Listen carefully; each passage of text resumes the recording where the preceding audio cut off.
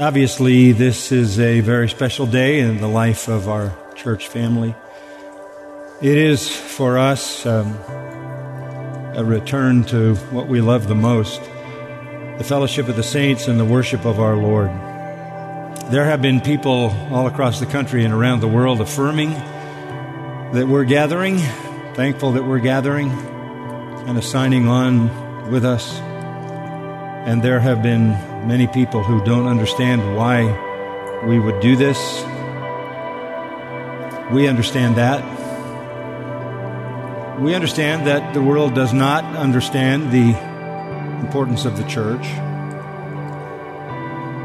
The world doesn't understand that it's not just essential, it's the only hope of eternal life for doomed sinners. People have been very concerned to make sure people's physical lives are protected, in the process shut down places where there's hope for their spiritual lives to be transformed, that they can live eternally in the presence of God. The Bible is very clear in describing the world of unbelievers.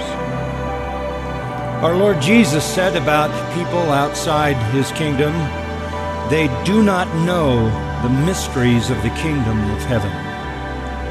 The gospel and all it contains does not seem rational or acceptable. We believe in a God who became a man. We believe the eternal God who died, by dying, provided eternal life to those who were dead. We believe in a king who became a slave.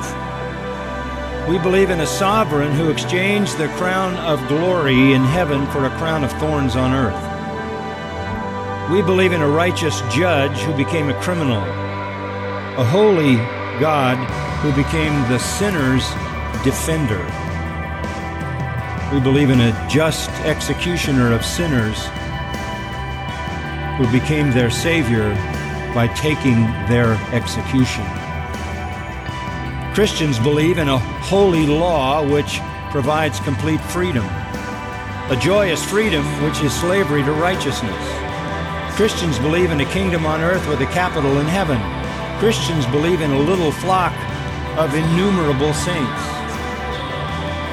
Christians believe they are wretched outcasts who became saints. They are enemies who became sons. They are slaves who became kings. They are poor who became wealthy. They are bankrupt souls who are given eternal riches. They are rebels who became friends. They are haters who became lovers, and even lovers of those who hate them. Christians believe they are victims who became victors. They are strong who rejoice in their weakness. They are the despised who receive honor. They are souls who die once but live twice. They are mortals who become immortal. They are corrupt who become incorruptible. They are the sorrowful who have eternal joy. And all of these realities have come to us because the giver of life gave up his life so that those dead in sin would live forever. The glory of the gospel escapes the mind of natural man, but we have the mind of Christ. These are the truths in which we rejoice and for which we worship.